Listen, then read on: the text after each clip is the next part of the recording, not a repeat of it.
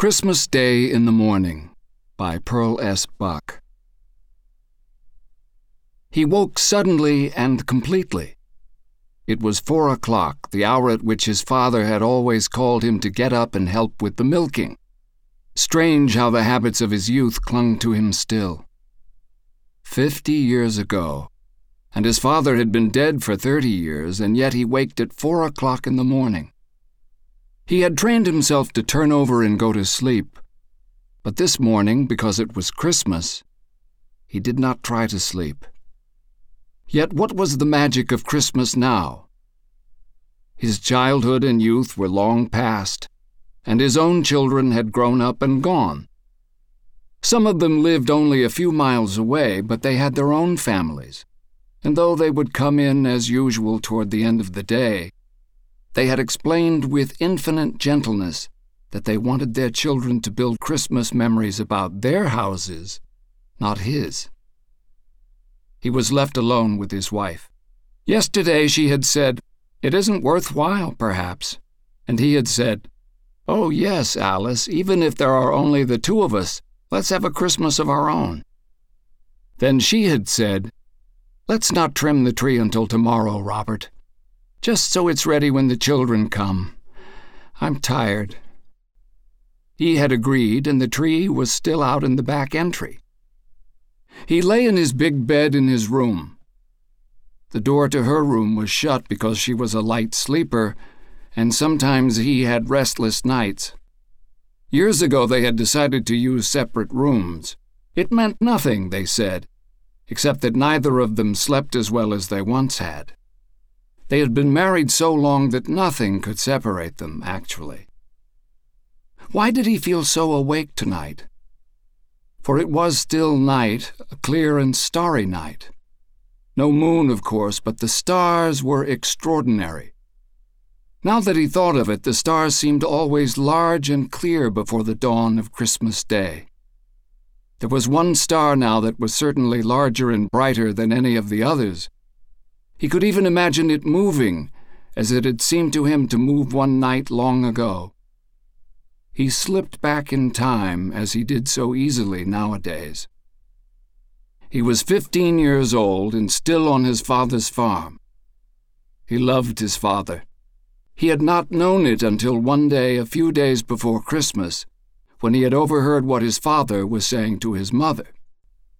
"Mary, I hate to call Rob in the mornings.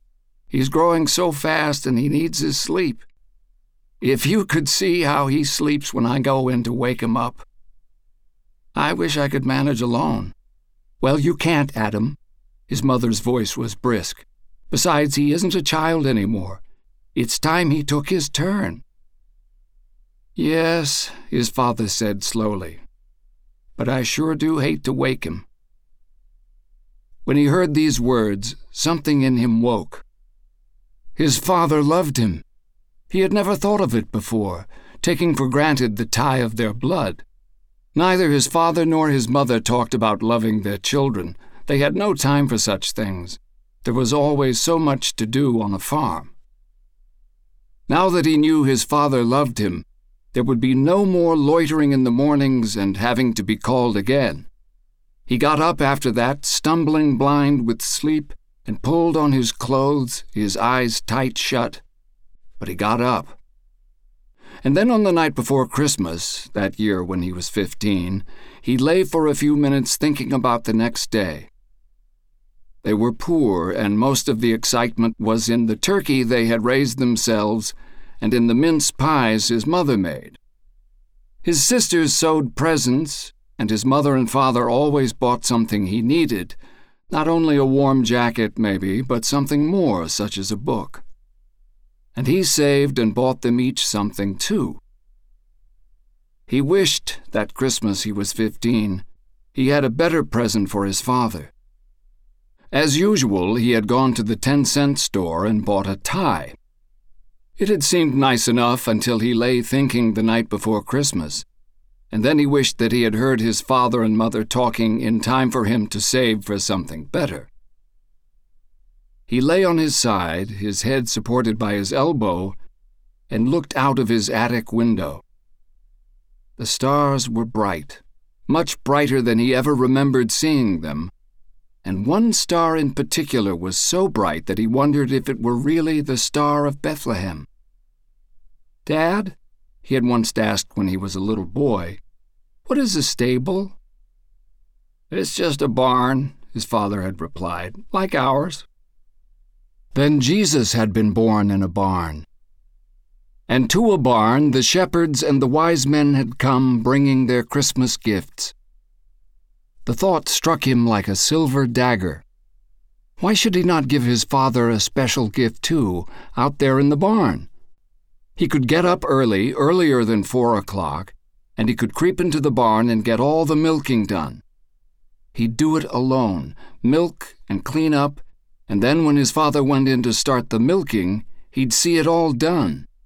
And he would know who had done it. He laughed to himself as he gazed at the stars. It was what he would do, and he mustn't sleep too sound. He must have waked 20 times, scratching a match each time to look at his old watch. Midnight, and 1:30, and then 2 o'clock. At 2:45 he got up and put on his clothes. He crept downstairs, careful of the creaky boards, and let himself out. The big star hung lower over the barn roof, a reddish gold. The cows looked at him, sleepy and surprised. It was early for them, too. "So, boss," he whispered. They accepted him placidly, and he fetched some hay for each cow, and then got the milking pail and the big milk cans. He had never milked all alone before, but it seemed almost easy. He kept thinking about his father's surprise. His father would come in and call him, saying that he would get things started while Rob was getting dressed. He'd go to the barn, open the door, and then he'd go to get the 2 big empty milk cans. But they wouldn't be waiting or empty. They'd be standing in the milk house, filled. "What the—" he could hear his father exclaiming. He smiled and milked steadily, 2 strong streams rushing into the pail, frothing and fragrant. The cows were still surprised, but acquiescent. For once they were behaving well, as though they knew it was Christmas. The task went more easily than he had ever known it to before. Milking, for once, was not a chore. It was something else, a gift to his father who loved him. He finished, the 2 milk cans were full, and he covered them and closed the milk house door carefully, making sure of the latch. He put the stool in its place by the door and hung up the clean milk pail. Then he went out of the barn and barred the door behind him. Back in his room, he had only a minute to pull off his clothes in the darkness and jump into bed, for he heard his father up. He put the covers over his head to silence his quick breathing. The door opened. "Rob," his father called. "We have to get up, son, even if it is Christmas." "All right," he said sleepily. "I'll go on out," his father said. "I'll get things started." The door closed and he lay still, laughing to himself. In just a few minutes his father would know. His dancing heart was ready to jump from his body. The minutes were endless. 10, 15, he did not know how many, and he heard his father's footsteps again. The door opened and he lay still. "Rob!" "Yes, Dad?" "You son of a—" His father was laughing.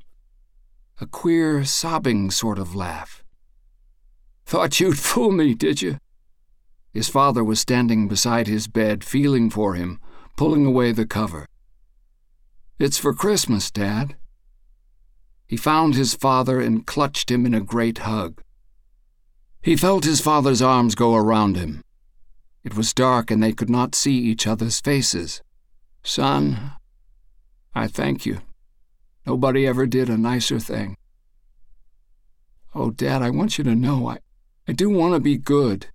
The words broke from him of their own will. He did not know what to say. His heart was bursting with love. "Well, I reckon I can go back to bed and sleep," his father said after a moment. "No, hark! The little ones are waked up. Come to think of it, son, I've never seen you children when you first saw the Christmas tree. I was always in the barn. Come on."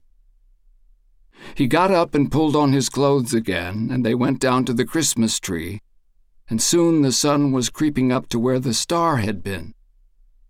Oh, what a Christmas! And how his heart had nearly burst again with shyness and pride as his father told his mother and made the younger children listen about how he, Rob, had got up all by himself. "The best Christmas gift I ever had, and I'll remember it, son, every year on Christmas morning so long as I live." They had both remembered it, and now that his father was dead, he remembered it alone. That blessed Christmas dawn when, alone with the cows in the barn, he had made his first gift of true love. Outside the window now the great star slowly sank. He got up out of bed and put on his slippers and bathrobe and went softly upstairs to the attic and found the box of Christmas tree decorations. He took them downstairs into the living room. Then he brought in the tree. It was a little one.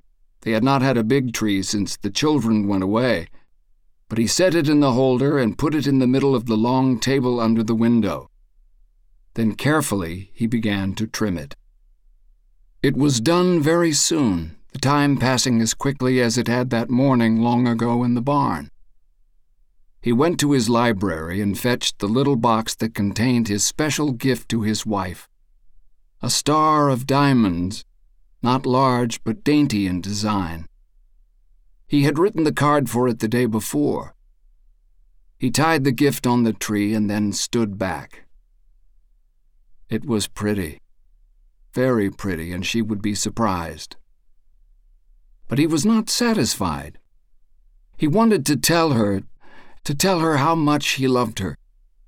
It had been a long time since he had really told her, although he loved her in a very special way, much more than he ever had when they were young. He had been fortunate that she had loved him, and how fortunate that he had been able to love. Ah, that was the true joy of life, the ability to love. For he was quite sure that some people were genuinely unable to love anyone. But love was alive in him, it still was. It occurred to him suddenly that it was alive because long ago it had been born in him when he knew his father loved him. That was it. Love alone could waken love. And he could give the gift again and again. This morning, this blessed Christmas morning, he would give it to his beloved wife. He could write it down in a letter for her to read and keep forever. He went to his desk and began his love letter to his wife. My dearest love.